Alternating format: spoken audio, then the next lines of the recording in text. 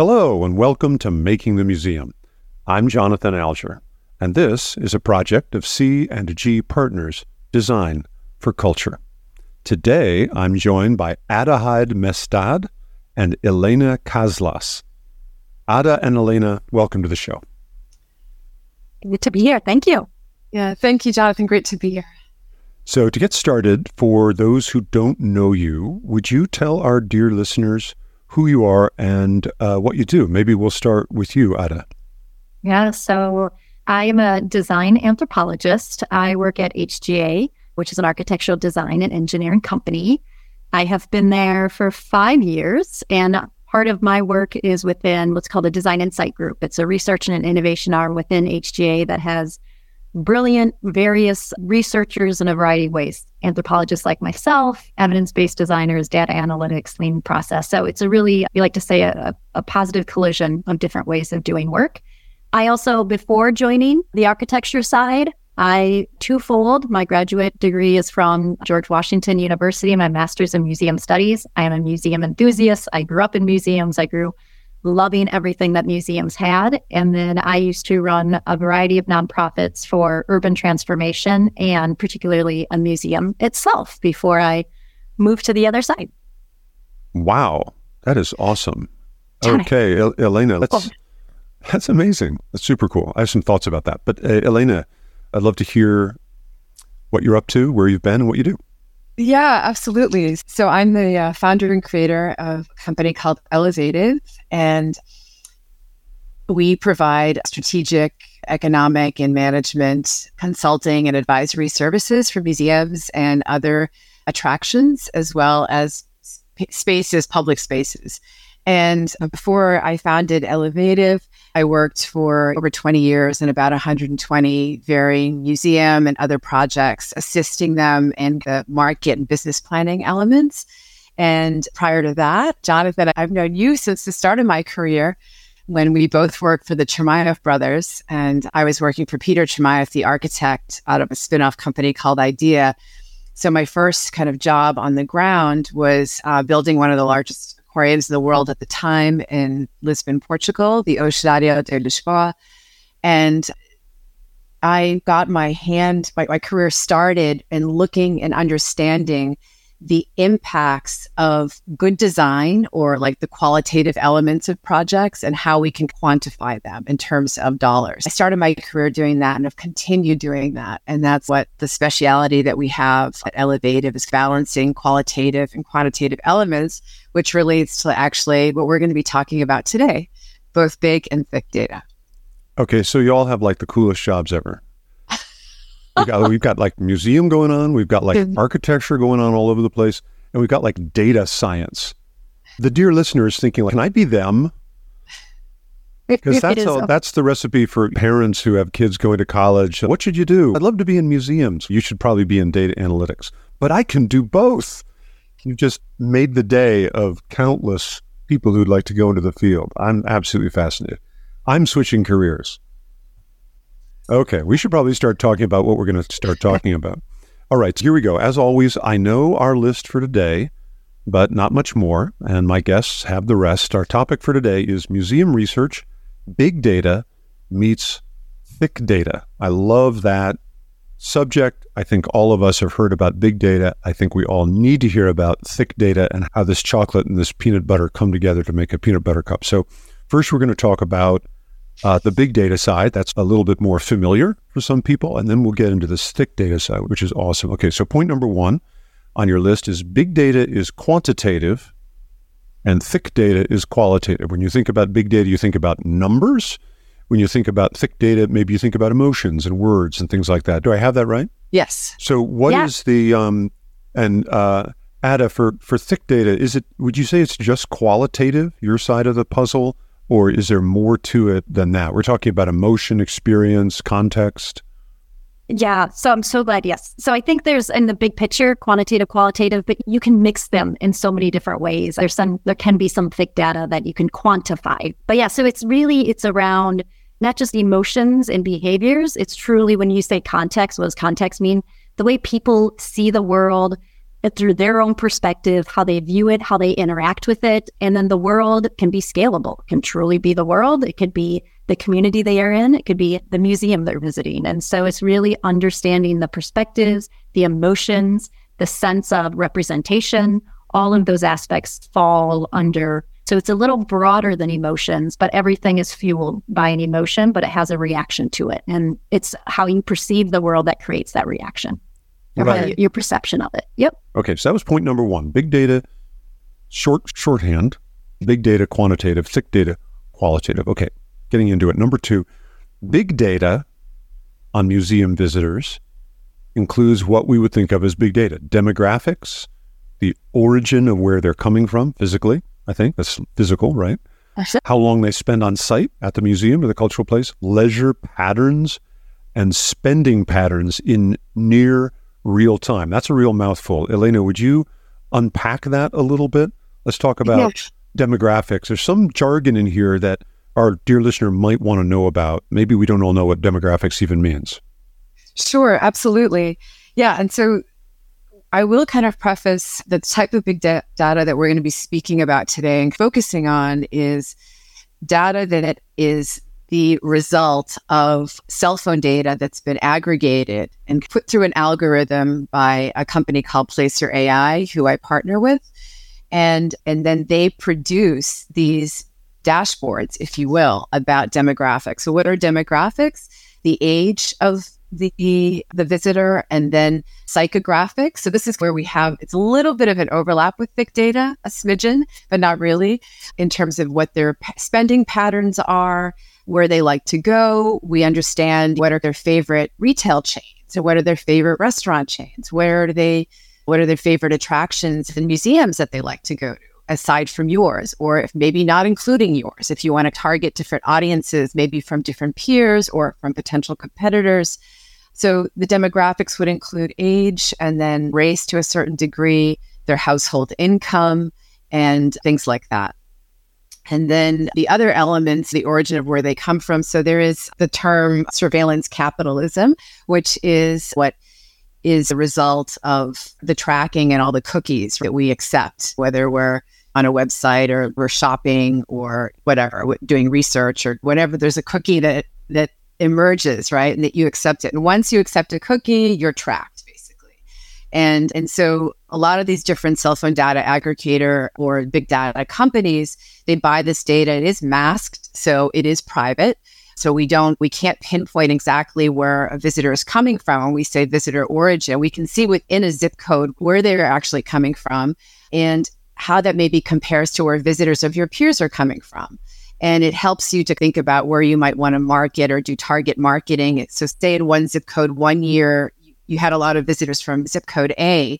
And then in year 2, that the number of visitors from zip code A dropped. So how can we maybe reattract them? Maybe it's through different marketing efforts. That's a very simplistic way of using the data, but it can be also very powerful.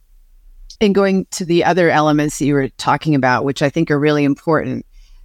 What's amazing about big data is that we can understand how visitor frequency, how often are they coming to your museum site, and how long are they spending on site? And then how many times maybe do they repeat their visit throughout the year? That is incredible data. And even though there are a lot of incredible museum data softwares that are out there that track visitors and all of that, this adds a whole nother dimension to it, that it's very powerful. And then the leisure pattern element relates to being able to see where visitors go before and after a visit to a museum site. So that's whether they go to get food, maybe at a neighboring restaurant, or they go to a park or whatever. It's just really interesting. And then the spending patterns, like I was saying, we can see where they shop, where they like to go and things like that. So it creates opportunities maybe for partnerships and just understanding your visitors more in depth. Wow. Okay. So there's a dozen things I'd like to unpack there. Just backing up for a minute. Placer AI, Placer.ai is a cell phone data tracking firm. So I'm betting that is the same, I think it's the same company actually, that has been working with urban centers to find out to what degree people are going back to work for real versus what corporate leaders have been saying they've been doing for Salesforce in San Francisco or JP Morgan Chase in New York and trying to figure out, are people going back and using the retail and the restaurants and what's going to happen to our cities, right? It's that kind of thing. So the cell phone data that you're getting is, you said, like kind of filtered or masked or anonymized. It's not saying like, we tracked Elena and she went over here, she went to the left, she went up a block, then she went to the bathroom. Right. It's not that, but it's saying in aggregate, like big data, because that's what we're talking about. We can say that married with 2 kids and have an income of this, and they come from the borough of, we're in New York right now, so they come from the borough of the Bronx, let's say, that those folks tend to visit the museum 2 times a year. And we know that from cell phone data. So my big question is, does that mean that Placer.ai is essentially creating a zone around the museum or the museum's neighborhood? And when I enter that zone with my cell phone, it says, aha, a person to track. Are they already in our records? Let's track them and add data. That's probably simplistic, but do I have that right? Yes, absolutely. Absolutely. So the way that it's done, and in fact, that you're right, and the origins of Placer were really related to planning and research, right? And also really for giant retailers, right? And so what we do is we draw a polygon around a site, whether it's a museum or it's a park or a zoo or whatever. And we're able to understand within that. So for example, when we were presenting at AAM, we were working with the Walker Arts Center. And so the Walker has a sculpture park that's adjacent to it, for example. So I was able to draw a polygon around the park and to see what was the overlap of visitors between visitors that go inside to the museum and how many go to the sculpture park, for example. So yes, that's basically how it's done. Wow. Okay. So you don't need to ask someone for their zip code at the cash register. You don't need, basically everybody has a please track me device on their person called a cell phone. And as long as it's masked, because we've all agreed to all of these cookies, you can track people to their computer, back to their cell phone, back to a retail shop, back, et cetera, all that sort of stuff. Ada, do I have that right, that in the architectural sphere where you work, that we're going to be talking about thick data later, but this kind of big data thing is Placer.ai must be incredibly important for planning revitalized urban spaces and things like that. Yeah. And we've used a lot of aspects of that type of data as well. HJ works in a variety of different markets. So from healthcare to urban cores to museums to public corporate. And so, this type of data that Elena's talking about is incredibly helpful and useful to be able to make those types of decisions and help at least have data-driven decisions for clients so they can have that information. And I'm sure, Elena, you can see if you agree or disagree, but any type of data, even when we talk about data, you'll get an answer, but anytime you get an answer, you will always have more questions, right? So it really will always just keep opening up. You answer this trend. Why is that happening? And then you get it to a different. So you'll always finding the magic shiny answer.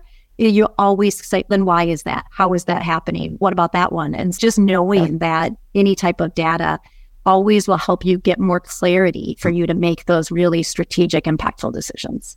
So for the dear listener, I want to ask an obvious question. It sounds like this kind of a system, which is a little bit mind-blowing if you think about it. Like, I think a lot of our listeners and me might not be thinking, wow, these kinds of incredible digital big data analytics tools, I thought they only Amazon or, I don't know, Microsoft had these kinds of things. But what you're saying is, nope, we used it for the Walker Art Center, which says to me, as a sort of a shortcut, it's affordable and doable for mid-scale cultural organizations. Am I right about that? Or it sounds like that's what we're saying, right?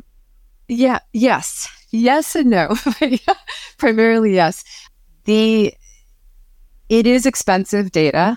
It is expensive data to get. And so a lot of museums cannot afford to be regular subscribers of it. And through me and Elevative, I help to make it more accessible by kind of defraying those costs and things like that, and then creating a platform for monitoring trends and things, which is something that we are exploring. And I'm exploring actually with Placer about how we can make it more accessible to museums. And the way that I was actually introduced to Placer was through a for-profit client because with for-profit clients, everything is masked, right? Everything is private and proprietary. In a lot of nonprofit data, we can get at it to some form or fashion because they're nonprofit. So it's meant to be public and shared. And what I realized was, wow, that no museums are actually using this. And this was when I started my firm about 1.5 years ago. And I realized, like, why aren't museums using it? So I started using it with my museum clients and realized like that it's extremely powerful and extremely helpful and provides additional data and insights about museum visitors that the museums can't get from their existing softwares. So it's just another additional layer of incredible data that is helpful. Okay, so not only are you doing museum and you did architecture before and everything, and you also have a startup. Like everything about your job is totally cool sounding. Yeah, thank you. I am really blessed. I didn't think the company was going to go in this direction, but it is incredible. So I'm riding the wave. That's a pivot. That's like the typical startup thing. Ada, you were starting to say? Yeah, I was just going to say, and I think what's so wonderful, what Elena has been working on and also making it more accessible in the museum world, there are some working in city before architecture, there's some visitors and conventions bureau that have these types of programs, but again, not all cities have them and have some of these platforms and even have access to them or figure out how to use them. So I think it's really important as well, what Elena is doing, to have awareness, and also the depth that she's building specifically for museums is much broader than what I believe the application of Placer AI is right now and what you're working with them on. Yeah, I just want to add that I'm also collaborating with the City Science Lab out of MIT's Media Lab, and they're the ones who actually first introduced me to big data in the sense that they actually work with a company called SafeGraph, and then they get the data, and then they have their own algorithms that they built in terms of smart city design. So really understanding this kind of overlaps with what and her team at HGA do in terms of planning, is looking at traffic patterns and how they might change with different developments, urban developments. And then how can we build better communities? And we can learn a lot through big data to help to create better communities, more engaged communities. And that sort of relates to then cultural projects like museums and what's the best siting for them within these urban or smart city designs. Got it. Okay, cool. By the way, we have 8 points to discuss today. So here's number 3. Big data analytics inform business and marketing strategies that support the museum mission. Elena, could you say more about that? You presented the Walker case study at AAM, maybe a little bit about how that was true with the Walker or one of your other clients? Yeah, sure. I mean, I think I can actually just say it. Well, let's speak about one client right now that I'm working with in Connecticut, which is an art museum. And Connecticut incredibly has a lot, is incredibly rich and dense in terms of the number of art museums that it has. And which is really interesting, actually, in terms of ratio of art museums to number of population. It's actually quite rich, which is wonderful, which is actually really wonderful. It's actually very unique. It's a unique market.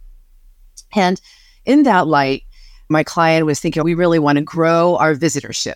And I said, yeah, of course, every museum needs to. We always need to be thinking about how we can grow or sustain our visitors. How can we diversify our audience? How can we expand our reach and so forth through programming or exhibits on site and things like that. So one thing that I utilized Placer AI data and big data was I ran analytics of looking at where the visitors for the same time period, so I took, say, calendar year 2022, where visitors were coming from 8 different museums and where they overlapped. And within a snapshot dashboard image, I was able to see how many of our visitors from my client's museum were also visiting these other art museums. And what was really fascinating was that most of them, except for maybe some of the larger ones like at Yale, where visitors are coming from very close in. And it shows that within an hour, 50-mile ring or something, where there's maybe 5 art museums, that a lot of the maybe let's say a 2-hour ring, that a lot of the visitors aren't going to the other museum, their peer museum. So is there an opportunity there for my client to collaborate more with their peers so that they can have more cross-pollination of visitors, increase visitation at both sites, for example, things like that. So it was a way to inform their business planning strategy as well as then their marketing strategy and kind of seeing where their visitors are coming from and then where their visitors are not coming from, where they can potentially market to. That's great. A couple follow-ups on that. First, it sounds like in that case that you actually went looking at the data to find out what the data would tell you versus having a thesis that you wanted the data to prove. You wanted to know, where are people coming from? Where are they going? Data, show me something. And then you came up with, as opposed to, I have a theory that no one from this zip code is coming. Let's check it out, which I think is interesting. So you're just, this idea of collaboration with more museums just pops out of the data itself. Did I get that right? Yes. It goes both ways. I think I had a theory. I had a theory, and the data proved the theory that I had, which was that my theory was that most of these smaller art museums were just really drawing from close in, and the data proved that for me, which was great. But what I did learn that was very interesting was where there might have been cross-pollination where I didn't expect it to be. And a lot of that, for art museums in particular, not maybe for science museums and children's museums so much, but for art museums, they're really driven by what their exhibitions are at the time. And so their audiences probably change and fluctuate a little bit more than maybe at other museums. So for different reasons. Another thing, just one more follow-up.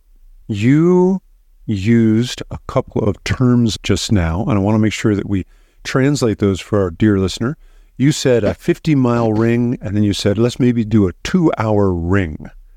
Now, to me, I know what that means. It's, okay, here's the venue I'm curious about, or the aquarium, and we'll draw a sort of a zigzag circle around it, and anyone within that circle is no more than an hour away. We can draw a bigger circle. It's never quite exactly a circle because of where highways are and stuff, but anyone within this circle is 2 hours away. Can you unpack that a little bit for our listeners? What does that mean? Why do you think of 1 hour circles? Why do you think of 2 hour circles? What does that mean?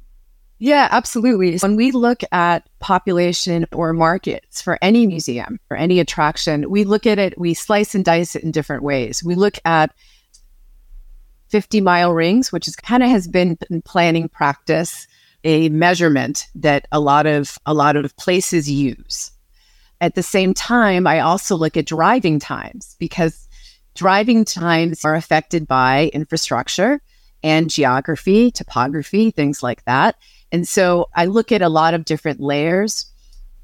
Looking at a ring, for example, whether it's a 50-mile ring, a 10-mile ring, or a 100-mile ring, compared to a drive time of 1 hour, 2 hours, and so forth, help us to really understand what is really in a day trip market for us. And a lot of different tourist statistical agencies use different measurements and definitions of what a tourist visitor really is.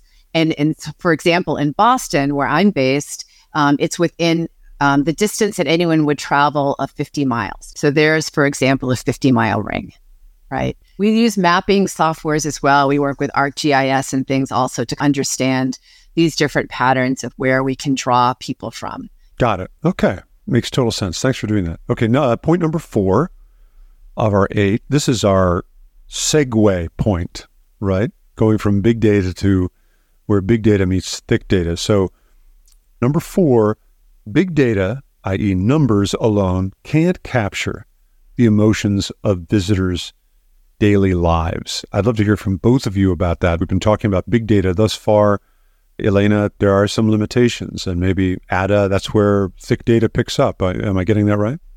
Yes, absolutely. And I think that this is what was really wonderful about Ada and I coming together on this effort for AAM's presentation is that, for example, I'll give another example. When we're working on a master plan for a museum campus, and big data can tell me where people go on the campus and how much time they spend in each of these different places. And from that, we can maybe theorize if they're spending more time at this exhibit area or in this one place, that might mean that they really like that exhibit. Or it might mean that the exhibit, they can't get it to work. For example, if it's like in a science museum, right? We don't know that. So thick data is incredibly powerful when you use big data and thick data together. Thick data adds the other dimension to say what is actually truly going on in the visitor's mind and in their experience when they are at that place Ada, I'll kick it back over to you. That is so hilarious. Like the idea that you detect that someone's spending a lot of time there, and the glass half full attitude is like terrific success, but the glass half empty attitude is total failure. Yeah, exactly. And the data supports both of those points of view. That's so refreshing. You got to keep your brain on when you're looking at these numbers. Ada, what do you think? Yeah. And we've had a similar example that we dug deeper. And guess what? It was the only place where there was some multiple benches where more people could sit as a family, right? And so you don't know. And yeah, just as Elena said, the thick data, I think, Elena, we also gave a similar example. And it really, the big data is the what, the thick data is the why. I would almost put it that way more than quantitative or qualitative. You can get into the data geeks that Elena and I are in that way. It also provides the big data is the breadth, the thick data is the depth. And so if you really get to those, and it gets the resolution. I think the biggest issue here is to at least highlight a little bit what thick data is. And Elena, you nailed it already.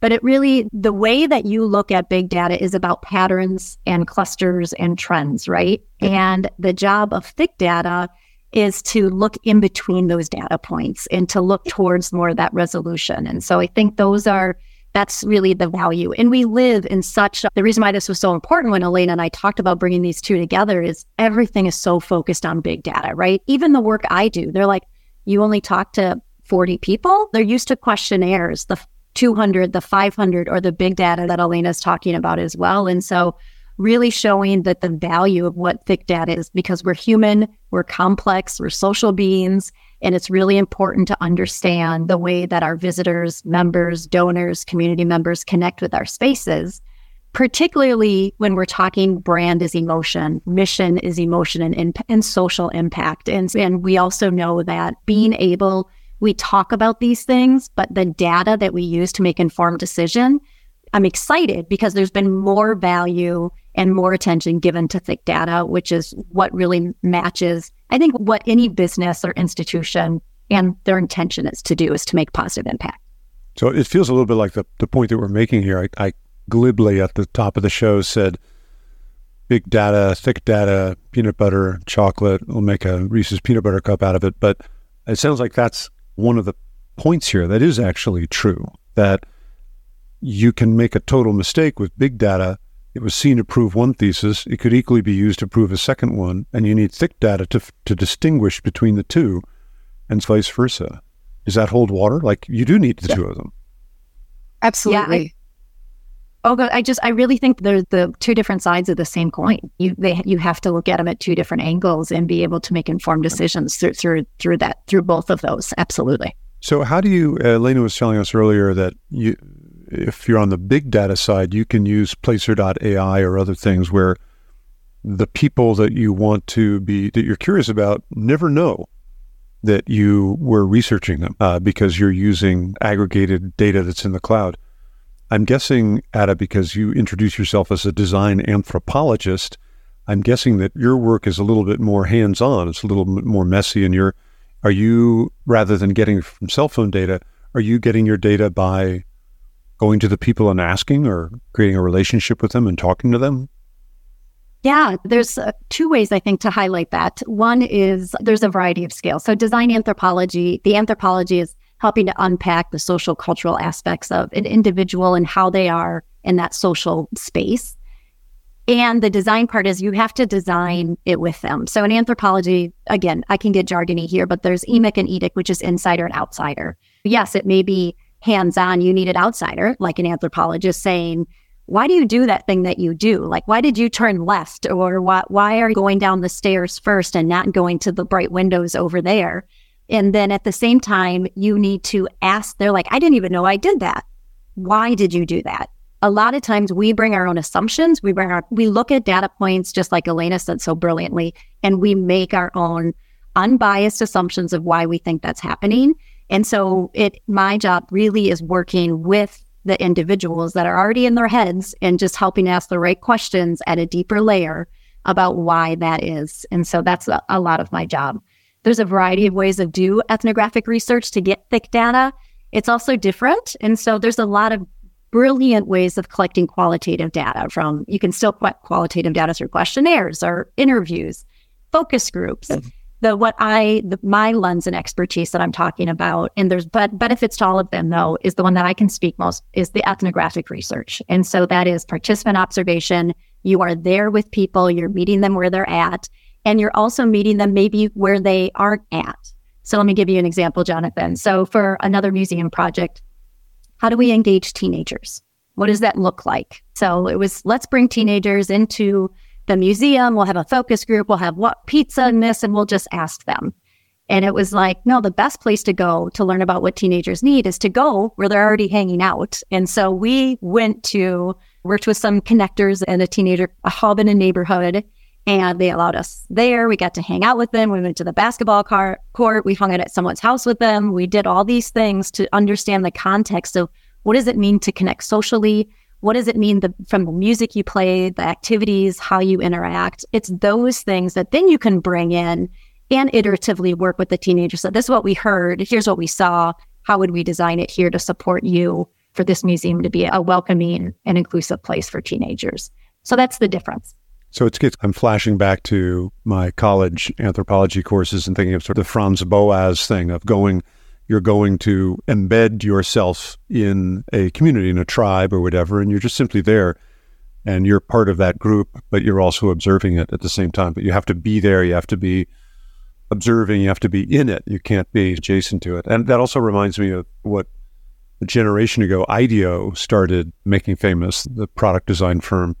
It's been in the news lately with their design anthropologists and people who are going and just watching Italian housewives use Swiffers and figure out why they were doing what they were doing. And sometimes you ask, and sometimes you videotape, and sometimes you look from a distance, and it's all of those tools, right? Yeah, it's all of them. And I would say, particularly in architecture, there's design anthropologists doing great work from product services to the built environment, what I work in. It's really important you can have the observation and to see from afar, but the engagement, and this is what's really also important in big data, is the engagement aspect that needs to happen. And so asking the questions, understanding more the why, seeing what they're doing from their own point of view rather than the way that I see the world. So that's just as equally as important, Jonathan. So yeah, observation galore, but if you're only observing and not getting their viewpoint of the why, it's essential to have both of those together. So I'm curious about something you said. Design anthropologists, you said there are a bunch of people in the architectural space who are doing this. How many of you are there? I don't know. Getting back to this thing of, hey, everyone, let's have the careers that my guests have because it's awesome.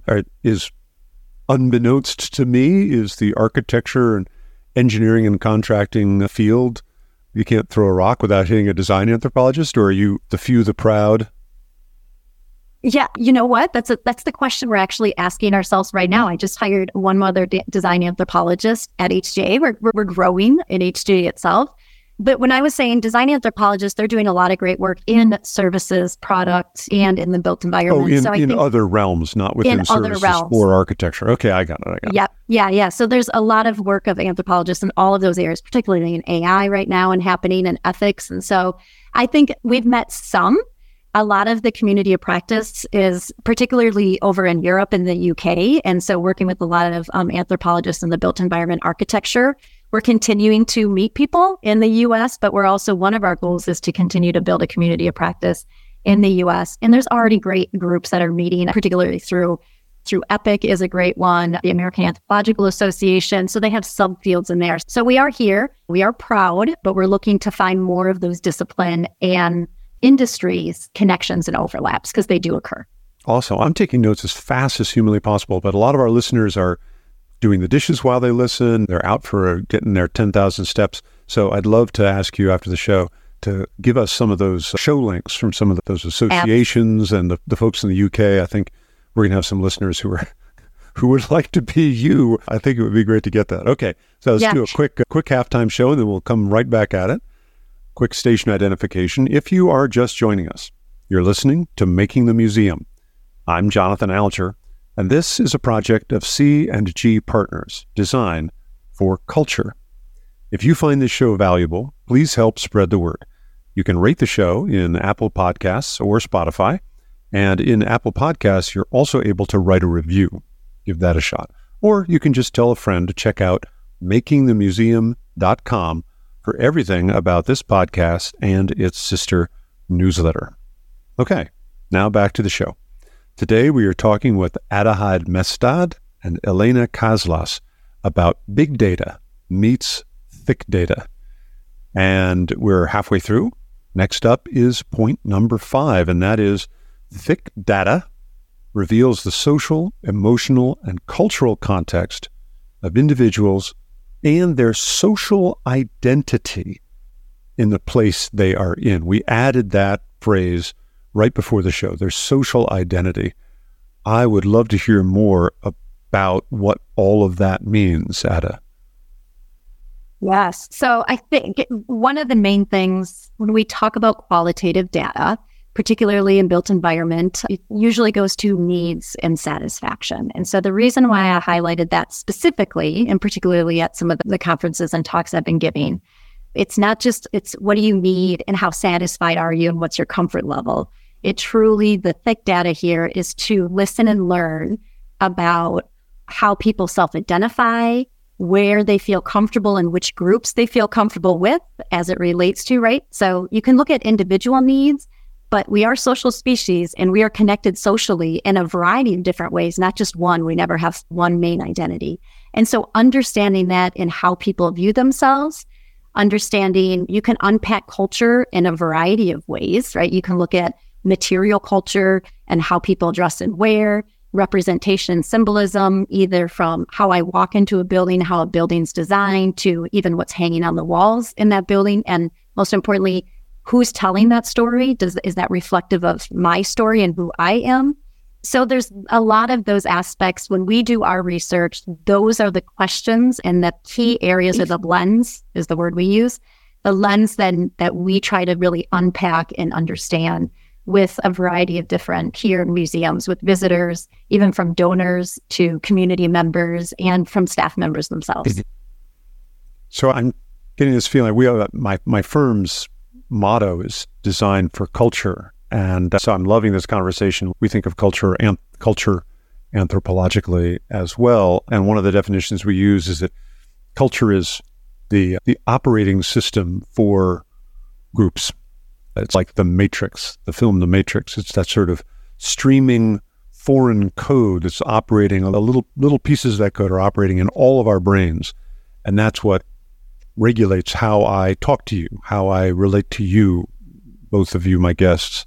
But we can't actually access that code personally. We can only look at what you were just saying, the material, the things that stick up out of the water from the iceberg. We can't see the iceberg. We can just guess at it through symbolism. When you walk around in a physical space, are you like Keanu Reeves in The Matrix? Are you seeing this sort of stuff all over the place? Or, I don't know, Dan Brown and Da Vinci Code? Is that what life is like to be you? Jonathan, I just watched the movie last night, The Da Vinci Code. It is. I watched it last night. Dang. Such a good book, such a good movie. Yeah, so there's a couple ways in answering that. No, you don't get to see, you can see the first layer. So take the Matrix, if you take the first layer of truly what's happening, but the only way you can understand, you can see everything that the machine that's happening truly is only by talking to people and understanding how they're even viewing that world in the first place. And so let me give you some a more concrete example, because I know. So the way that we would ask questions, right? When you talk about culture, it's a really big term. So there's some aspects around, first, how and why are you doing those things, right? So or what does this mean at this moment, at this place and time to you? Or what is the purpose or function of why you're in this gallery itself, or why you're using this cafe, or why you're turning a certain direction? There's a variety. What is the relationship between where this, I'm using obviously specific, why this museum is here in this land, in this place with this orientation? What does that mean to you from the environment and where it's at? And there's 12 more I could go on, because there's a variety of ways of theories in anthropology that we look to say, what are we trying to answer and unpack? And that helps us find those questions so we can get really into the reality or to the matrix of how people are seeing that world. So our job isn't, we don't see it. We are not that ethos of all knowing. Our job is to, in conversations with individuals, start to see it in the shape of the way they're seeing it. And those insights and nuggets are essential to make big decisions, because most of the time we make decisions on how people are seeing their own world who get to make decisions. But if we can start saying, oh, wow, we really didn't think about it, how that could be perceived, or how someone would feel that way, or why someone would feel not welcomed. Those are the nuggets and information that we can bring that really help that thick data to understand why people are doing what they're doing. Another quick example of how we get there is we get inside people's heads. Elena talked about the walker. Sometimes we're there with them. True ethnographic research, this is the scales of the way that you can do it. If you can have someone, an anthropologist there hanging out with people all the time, great. We know there's budgets and scales and what you can have for research as well. So remote or digital ethnography is awesome. And it's almost just as valuable as well, because sometimes people get biased when you're hanging out with them. And if you're not there, so with the walker, we gave an audio diary. So we gave them a phone, they had headphones, they put the phone in their pocket or their bag. And their job was everything that you're thinking, say out loud. And you got some really honest, even the tone fluctuations, all of those things are data points in itself. And so we really got to be in their head. It was a lot of great data transcribed, and then we can bring those audio clips specifically to staff and to say, yes, there's something to see a quote from qualitative quote, but to hear it and to hear, oh, wow, this is a little loud. I'm a little overwhelmed. And you could hear the noises that are happening. You can really get into that moment at that time that matters. So it's real time, it's emotional, it's raw. And so that's the stuff that we go for. Wow, that is super cool. I want to hear some of those. Wait, no, I don't want to hear some of those tapes. Wait, I do want to hear some of okay. We should all hear some of those tapes. Yeah. Oh, they're fantastic. Actually, for the presentation that Elena and I gave at AAM, we played some of them. We did voiceovers because confidentiality, safety, we aggregate our data as well, right? We make sure it's de-identified. But yeah, it can change a conversation and a decision with the emotions that you can hear. Yeah, I just want to add that what I was blown away by that when Ada shared that and shared those examples, and you could hear the inflections in people's voices, their reactions to either areas where, challenging stares, for example, or excessive confusion about where do they go next, signage issues, or just reactions to an exhibit. And I think that what's also wonderful about that is that in planning, when I work with organizations, and Ada, I'm sure like you and Jonathan, you too, when you work with them, staff and boards have an idea maybe what works and what doesn't work in their organization, right? And yeah, there are visitor surveys that you can do that are extremely informative and that are extremely valuable. And I use them a lot in terms of my planning work. But this adds another dimension where through the software and how Ada organized the questions for the Walker example, it was incredible. It opened this whole other world to me that we could have visitors at any museum, for any kind of master plan, for any place, to have visitors' impressions in real time, to, especially looking at problem areas or areas where maybe there's debate between staff and board about what works or what doesn't work, or they think something works, that you can actually hear it right from the visitor if it actually is working. And that can neutralizes things when decision making, when there's potential conflicts internally in an organization. So I love it. That's so great. Just the idea that there's a challenging stare, you're not sure where to go. I'm sure there are a lot of architects. I'm a recovering architect, so I can imagine that there will be those who will have to listen twice to that thing to realize, boy, I really didn't design that stair the right way, did I? Okay.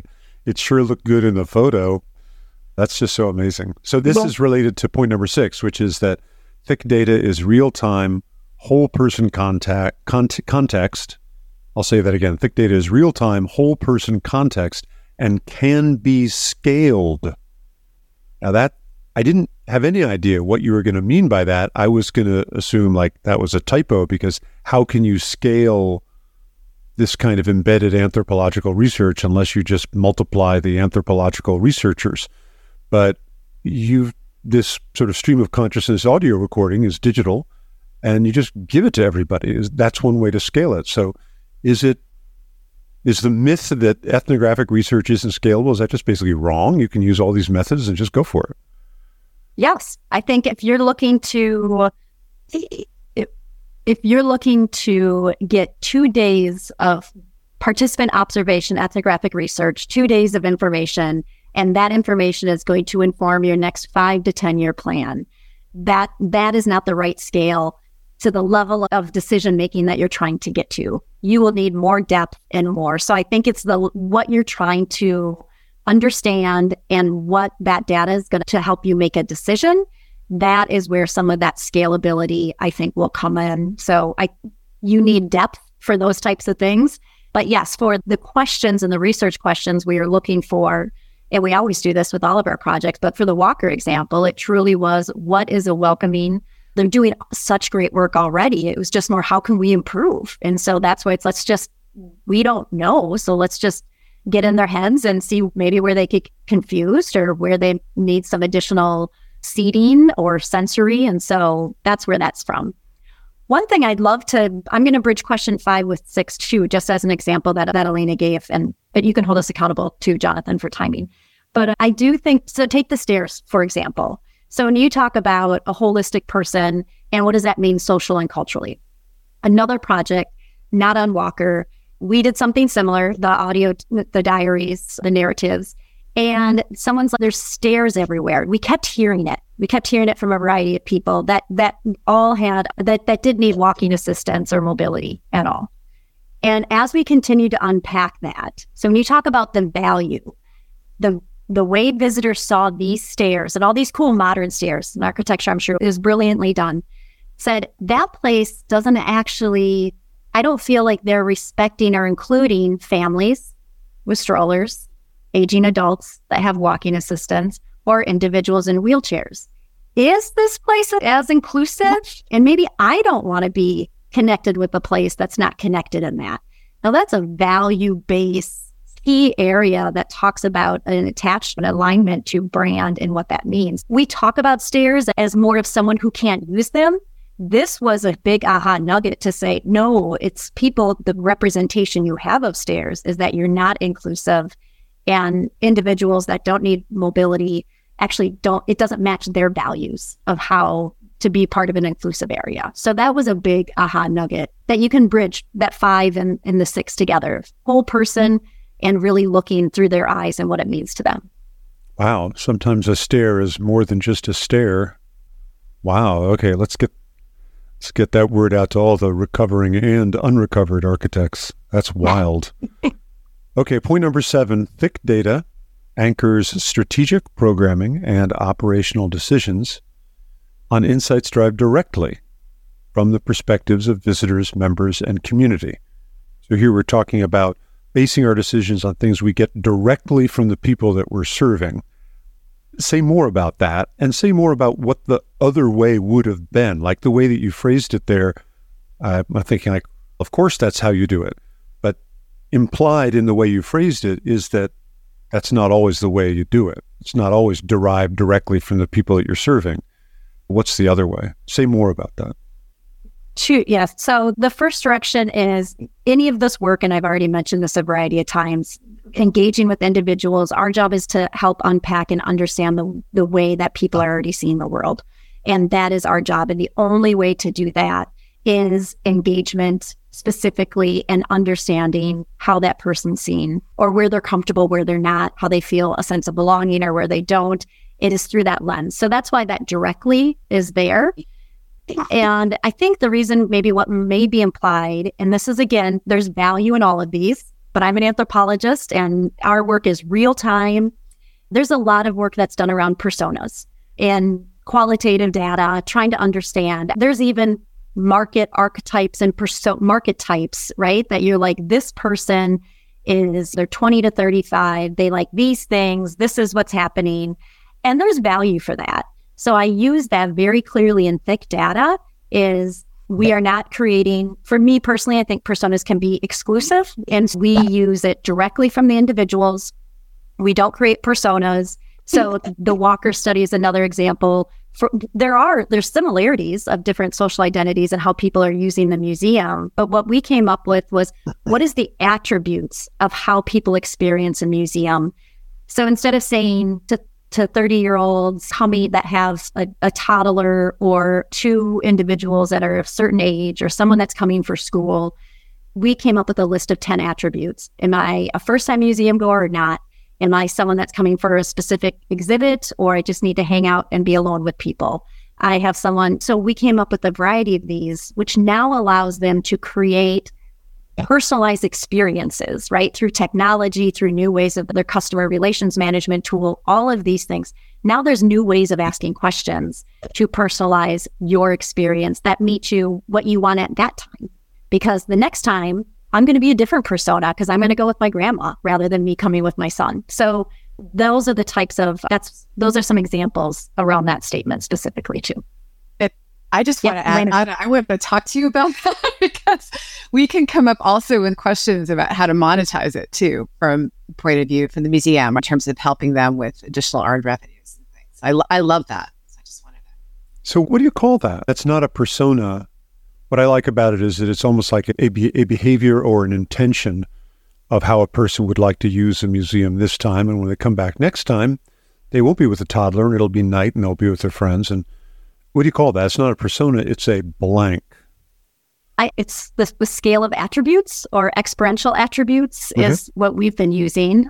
So yeah, so I'm sure there's a name for it somewhere in a different discipline or a different area, or IDEO might have something. But I've been wondering myself, because in the exhibitions business, we think, and I've been writing lately about a topic that's an old saw, but people who hear about it for the first time always find it very interesting, which is likewise, we try not to think about necessarily demographics or even psychographics, but view visitors to an exhibition along a completely different spectrum.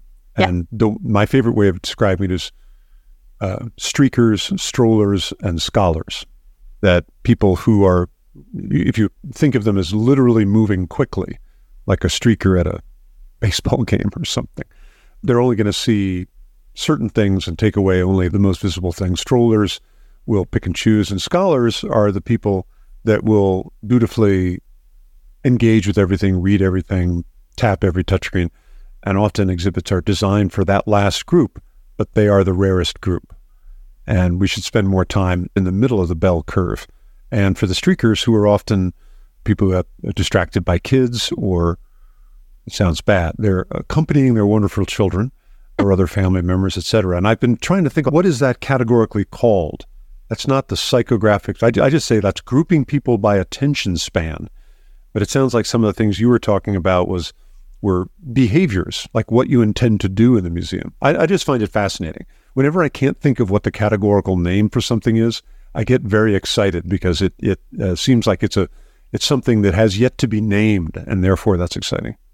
Yeah. So what we're calling, so these are what right now, you could find, this could be a fun game too, finding a better name for it, but experience attributes. So I do think even, we can dive into yours later, Jonathan, too, but streakers, what's the differences in streakers and scholars, and how are there different varieties of, so ours is, yes, motivation, expectations, being able to other mobility, social interactions, support needs or responsibility. It's those familiarity. So I think you can even put those in your three that you were just talking about too, to build it out a little bit more. Yeah, for sure. But the thing that triggered my memory of that was when you said that the person can be in a different experience attribute group the next time they come to the museum, and therefore they probably could switch while they're there as well. And that's true with streakers, strollers, and scholars. If I go to, a natural history museum and there's a whole exhibition about dinosaurs and I'm really into that, I'll be a scholar. And then there's a whole, exhibition later about butterflies. And I'm like, I'm not so much butterflies today. So there I'm a streaker. But the next time I'm all about butterflies. So I love the idea that, because personas assume that you're fixed in that persona. You're exactly. A Latina soccer mom forever. Yeah. And you're going to vote Republican if you live in Western Ohio or whatever. But the idea that people change and people aren't fated to be one thing permanently, I think is both wonderfully philosophical, but also very sort of business-wise, very useful. Yeah. I think that's awesome. Okay, so our last point here is the peanut butter cup, I think. We've told our listener we're going to make a peanut butter cup out of all this, so we better do it. Point number 8, last point. When big data meets thick data, we can support strategic, efficient, and impactful mission decisions with both of them. Maybe go back to you, Elena, and kick off talking about, again, how these two things go together. You started the whole show, actually, by saying there's a lot of overlap. There's a lot of gray areas, sort of a Venn diagram. There's at least 2 discs. Oh, that's the shape of the peanut butter cup. They're overlapping. Yeah, absolutely. Actually, the more we're talking, the more I'm listening also to what just Ada was saying is that there is a lot of overlap and relation between big and thick data. And I think that another way I was looking at it was just simply scale, that a lot of, we were talking about the psychographics, that big data, there are psychographics that we can capture or look at in terms of what we call the demographics of a visitor. And that through the thick data, we can actually get to better attributes, which I think is really a more fine, more relevant, if you will, attributes for a museum. So I think that the way that how I've been using it, and I think in how we can use big and thick data together, was the example that I was talking about. We're looking at a master plan for a museum campus that includes different elements and different buildings and understanding how people are moving throughout the site. But then again, like that example, I think that was really, it's fun. If you only look through one lens, if you only look through a quantitative lens, you might be missing really critical qualitative data, which is why that's the essence and fabric of who I am, is always balancing the two, right? The quantitative and the qualitative. And I think that big and thick data are a wonderful example of that where Lada was saying, that I was saying, why are so many people hanging out in this one spot, which came from big data, that when you understand the thick data element of it, it actually wasn't because that exhibit was working or that spot was particularly intriguing. It was simply because there was a bench there and people were tired and they were sitting there for a long period of time. So I think that's a great example of it. So the other ways that I think it can be really utilized and what I'm very excited about is my clients is working with and design anthropologists like Ada and her team in understanding for any master plan what is actually really working and not working. In visitor surveys, not everybody has the time to do them and all of that. By using technology and apps that we can actually make the ability to aggregate and collect thick data so that we can use it in planning, I think is extremely powerful. And this new kind of dawn and age that we're living in right now in planning for museums. So I think that's really wonderful. And the combination of the two, of really understanding the larger picture of where visitors are coming from, where you may be overlapping with visitors, or if you're looking to cite a new museum, big data is extremely powerful. But ultimately, when you're going into planning like master planning or looking at an expansion or making improvements to your site, thick data is extremely powerful. And the utilization of both together is critical. Got it. Ada, what do you think? Yeah, it would be fun to have some different opinions. We could offer some, but Elena's spot on. It's exactly what you highlighted. I would say, I think, was originally when we talk about even big comprehensive planning or renovations, but you need even both. Like, this is in museums a lot. How do I create a more welcoming environment? How do I make it more inclusive? How do I have a sense of belonging for visitors? And to understand who even comes into that space, who, most importantly, who doesn't come into that space, and being able to dive even deeper. That's where, so the big scale that Elena talked about, but I also want to say, even answering that a big question, you need big data. And that's not just thick data. You need to understand even who and how they're coming or where they're not coming from. And so I think there's a variety of scales of both on that. I do also think, and obviously I'm going to live more in the kind of the more of the social cultural world, but I think there's even a bigger impact at how to have museum leadership make the decisions.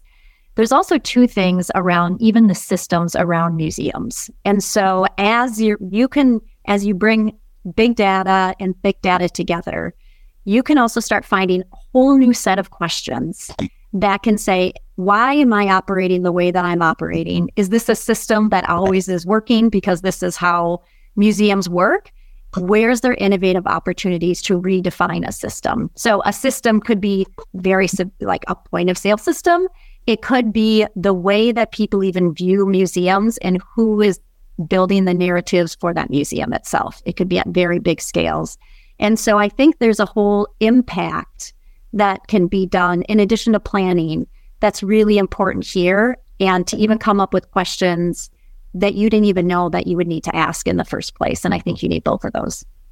I love that, Ada, and that's absolutely right. I think that your point about the questions is exactly right. And I think that the systems, like even your visitor surveys for the listeners that are working in museums, that things have to always be evolving, right? And that I think that kind of rethinking of some of those questions and how you posit those to your visitors in your visitor surveys is one element, right? Of how you on the ground in a kind of very affordable way can utilize thick data, right?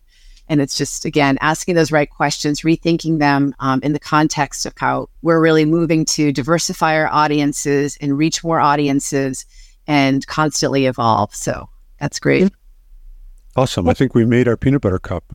Okay, let's do a quick recap. We had a long list for today, but for folks who are walking the dog, I'm gonna go through it as we always do. List recap. Here we go. Museum research, big data meets thick data. Number one, big data is quantitative, thick data is qualitative. It's one way you can think about it.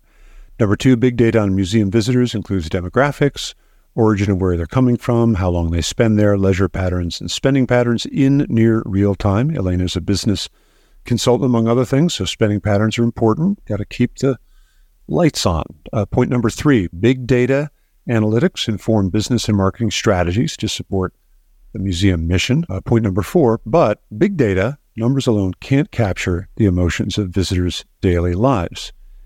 Segue to thick data on that. Point number five, thick data reveals the social, emotional, and cultural context of individuals and their social identity in the place they are in. Number six, thick data is real-time, whole person context, and can be scaled.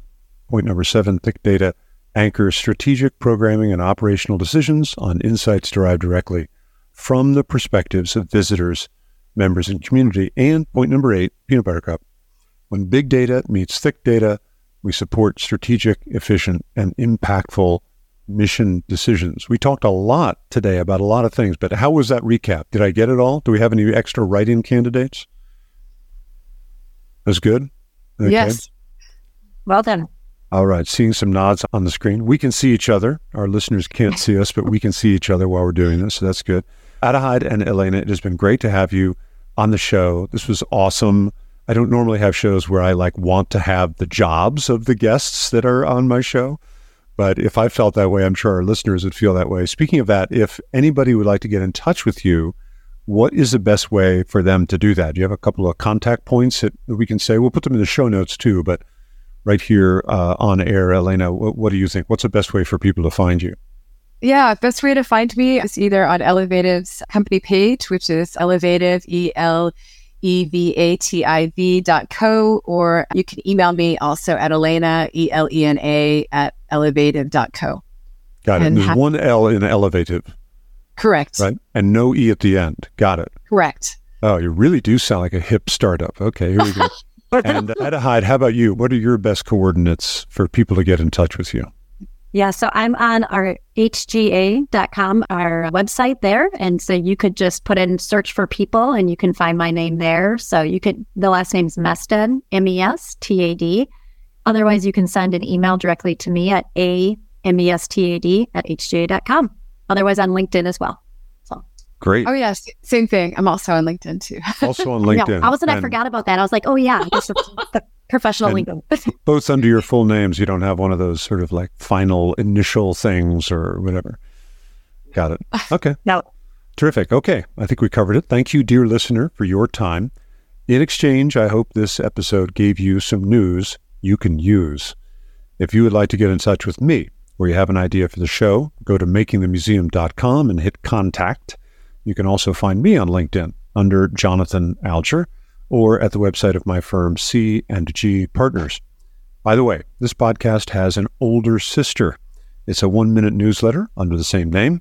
One quick insight each time for museum leaders, exhibition teams, and visitor experience professionals. You can subscribe at makingthemuseum.com as well. There's a big subscribe button in the menu at the top, and it's free.